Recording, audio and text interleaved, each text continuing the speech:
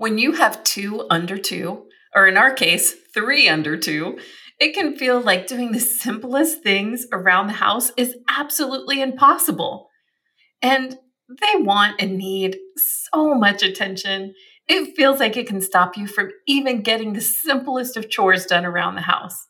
We'll give you 2 things any parent can do to keep their children entertained and finally get time to take care of all of the other things that a parent has to do in a single day. It is a long, long list. And sometimes you want to do those things together, and sometimes you just want to get it done and do it by yourself.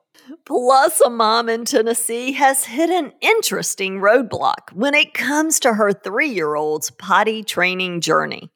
She has been fully trained for 6 months, but suddenly doesn't want to use the bathroom when she has to go.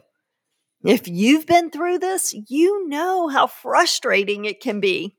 Luckily, there are methods to help get you through this temporary setback and get the potty train moving once again. Toot toot! I'm Laura. And I'm Jennifer. Welcome to the Moms on Call podcast. We are so glad you're here. Whoever said babies and toddlers don't come with an instruction manual never met the Moms on Call. For nearly 20 years, Jennifer Walker and Laura Hunter have helped over 500,000 families navigate parenthood with their best-selling books, online courses, apps, and network of certified consultants. And now they have this podcast to talk directly with you. Ask your questions at 888-234-7979. Welcome to the Moms on Call podcast with Jennifer Walker and Laura Hunter.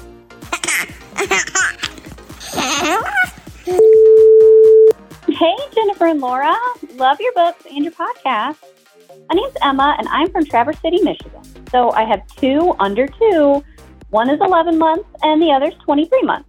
They're both perfectly healthy and sweet boys, but if I try to do anything at all, they're all over me. I'm married, and my husband works during the day, and I'm in real estate, so I can make my own hours. So certain days I'm home with them, and some days I take them to my office, where they have toys and an area to play. We never stay there more than 2 hours at a time. When I'm home, I obviously have things I want to get done, and they are everywhere with me. I try to spend time with them playing games and reading books, but sometimes I need to cook or clean. They have as many toys as any child could ever want, and they're not occupied. What am I doing wrong? I try to get them started with toys, and they're engaged, and then I try to sneak away to the other room, open floor plan, so I can literally look around the corner, but hear them at all times. We have cameras too. But they notice 5 seconds after, and they're on me like white on rice. What do y'all do that keeps them occupied for more than 2 minutes to even start dinner? I don't carry them all day, so it's not like I just drop them in toys and run away, and they're used to being on my hip.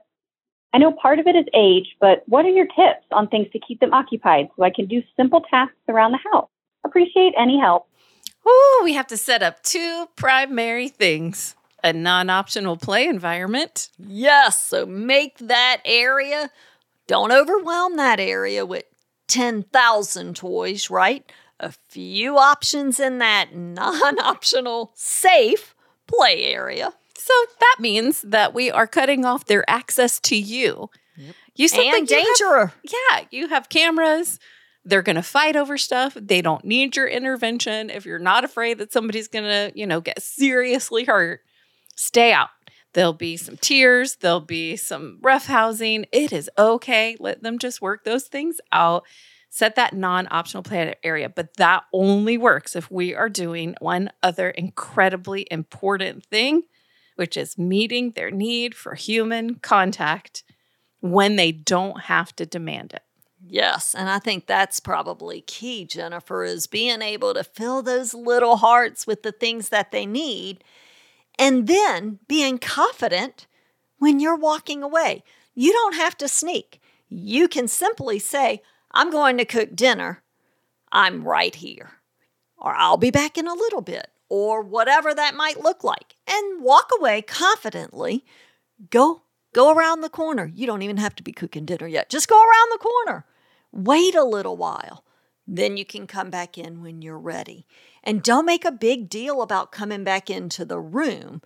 just walk back in. Maybe you sit on the floor and read a magazine. Don't even make a big deal about it. But I really think here is a lot about atmosphere, right? And being confident and setting up where those boundaries are. And the two other things are, when you're leaving, we want to make that transition clear. So they know that you're going, and we want to involve human contact in that. So mommy's going to go do some errands. So what are we going to do? We can do little nose kisses, elbow hug, and I'm gone. Just something really cute that's always the same. And they get to do that once. And then you go, and it gives them a very clear transition between what's happening now and what access they have to you. And then when you come back, like Laura said, sit down, be there, but maybe on your way to get your magazine, just tousle somebody's hair. Just give them stroke a little boop. leg. Yeah, a nose boop, so that you are initiating that human contact very purposefully. And that's something we can do throughout the day when you're sitting down to eat. Just, rub that little leg underneath the table. Move that hair out of their face. They like that human contact. And so those things that they don't have to demand are actually going to fill that cup. Having that little transition of when you're going to go and making the access to you non-optional for a time, because they're safe, because they're monitored, and they're going to be okay, and they're going to figure this out. Even when we're talking about, helping kids to be able to sleep in their own wonderful, curated sleep environments, just one hallway away from their loving parents, will say these things. We'll say they are safe, they are loved, and they can learn to do this. And so I want you to be able to say that in your mind so that you don't self-sabotage and just go back in because things got loud or things were different and they were having just some trouble adjusting in the first day or two that this was happening. And then the other thing we want to say, Mama, is it's okay if you don't want to have kids climbing on you 24 hours a day. We know you still love them, and they know you still love them. And I appreciate what you said. It's not like I just drop them off all the time and never give them affection. But I know there's a fight inside of you that would say, how do I ever create space that I know I desperately need? Well, you're not a bad person and you're not a bad parent. You are so incredibly normal. It's okay. And we'll make those spaces in ways that really meet their needs. Hi, Mom. I'm Charlotte from Knoxville, Tennessee. Your books have helped me so much with my 3-year-old daughter. She's been potty trained now for about 6 months. And suddenly she says she doesn't want to use the bathroom and that she doesn't want it to go away. She'll hold it in for way longer than I think she should do and would only use the potty if I promised not to flush. That's what we had been doing for the last couple days. And then I secretly flush at night, which causes quite the issue in the morning. I won't lie, last night I didn't flush because I didn't want to deal with the fight this morning. Because I know you're wondering, her dad and I have been using the toilet in our bedroom, so she is the only one using hers. Any ideas what could be causing the sudden change with her? I'm sure it's just a phase, at least I'm hoping it is, but I'm worried about her holding in her pee and poop for so long. Could this cause any problems? Any ideas on how to get her comfortable letting it go away again? Sorry for the super weird question. Thank you. We love super weird questions, and we get them all the time. And, we've been there. I mean, these little ones, they'll turn on a dime sometimes. And oh my gosh, what was not an issue the day before is some huge issue And today. we tend to want to just psychoanalyze how that happened. happened. Yes. I want an answer. Yeah. And we don't always get that. Now, just from an overview, if you have the toddler book, there's a section in there we talk about boundary stones, which are the primary things that stay in place for a child, in their everyday life. And you can go take a look at that. But when one of the boundary stones moves, they stayed up later at grandma's house, the teacher at school, there was a substitute for a week. There are these little changes because they have such a great need for security. They start testing the other boundary stones, the other things like, is this other stuff going to move? Do I still have to flush my poop? What's going on? So it's just kind of their little way to try and reestablish their security. And actually what helps them the most is keeping things in place, but Girl, we totally understand not flushing. We do.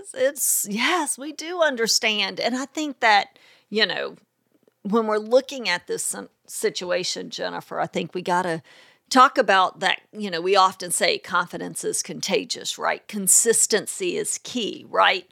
And I'll go back. We need to know what her design is. We need to follow through and help speak to her through that design, because if she's an engineer, we want to make sure that this is what we do. We go to the bathroom, we poop in the potty, we wash our hands, we flush the toilet and wash our hands. And we want to try and keep that. But environment, we create the atmosphere, and that's what we're in charge of. And so I want you to just kind of think back of the atmosphere around this and what's happening there. And I would say she's probably an engineer, because engineers like to control timing. And so when this gets flushed, she wants to have that control over it, thus meeting that little need for security inside of her. So what we want to do is we're going to transfer. We're going to give her something that makes her feel like she has some control over what's happening in the situation without stinking up the guest bath. And so we can still be consistent with who decides and how that potty experience looks. Oh, it gets flushed. But you can determine how high we count before we flush it, between 1 and 10. Oh, okay. 4. All right. 1, 2, 3, 4. Flush. And so she still has some modicum of control over what's happening, but we don't have to manage the stink. And when we're super confident about that, and we recognize it's not going to be permanent, I think that just really gets to us. I think the thing that we're most frightened of is this will last forever. We're going back. Oh, she's going to be in diapers before I know it. Like, it's not. It's not. You have control over what the future is going to be. Just confidently say, no, that's not what pottying looks like in our house. However, you can control what number we count to between 1 and 10. And, just be able to kind of meet in the middle a little bit that way and know that it won't last forever. Are you embarking on the beautiful journey of parenthood in 2024? Well, guess what?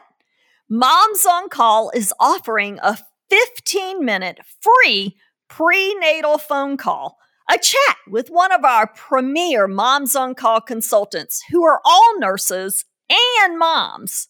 Our free prenatal phone consultation is here to provide informative, helpful, and reassuring guidance tailored specifically to what you need, whether or not it's how to pack the hospital bag or set up that nursery, what to expect those first 2 weeks, or maybe this isn't your first. You're bringing home a new baby to a family that you already have. One of the things that we always like to say is you just have to remember, you're not bringing home a disease. You're bringing home the best thing that ever happened to your family. And it is a wonderful time for your toddler to really get to participate. One of the beautiful things a family does, which is work together to meet the needs of the youngest and weakest member. And the ways that we can encourage not only the practical elements of what's happening in your household, but also what's happening in your heart as parents that are welcoming a new baby or welcoming a new baby into a pre-existing family.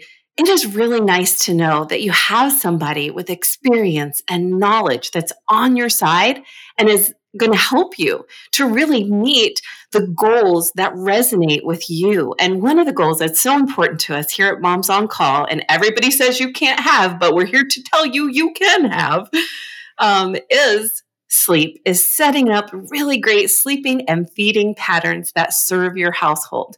And we found the best way to do that is by developing relationships so that we can personalize this to your family, your needs, what's going on in your household. And we love to do that so much. We cannot wait to meet you. And I love that. And I love that we have this opportunity for this 15-minute prenatal phone call. It's free just for the month of January. And those slots are filling up really, really quickly. And look, this is for whether you're expecting yourself, whether you have a friend who's expecting, or maybe you're adopting and bringing home a new baby into that family. So this is for anyone who is expecting that new addition here in 2024. So you'll head to momsoncall.com, you'll click the link and get your slot reserved as soon as possible, because these slots are going so quickly. We cannot wait to meet you as you prepare to meet that new addition to your family. And we will see you over at momsoncall.com and here on the Moms on Call podcast. And from our family to yours, here at the Moms on Call podcast, just remember, the best decisions are the ones you make. Thank you for listening to the Moms on Call podcast. If you have a question for Jennifer and Laura, call 888-234-7979. Visit momsoncall.com for resources to help you parent with confidence and thrive, not just survive your amazing parenting journey.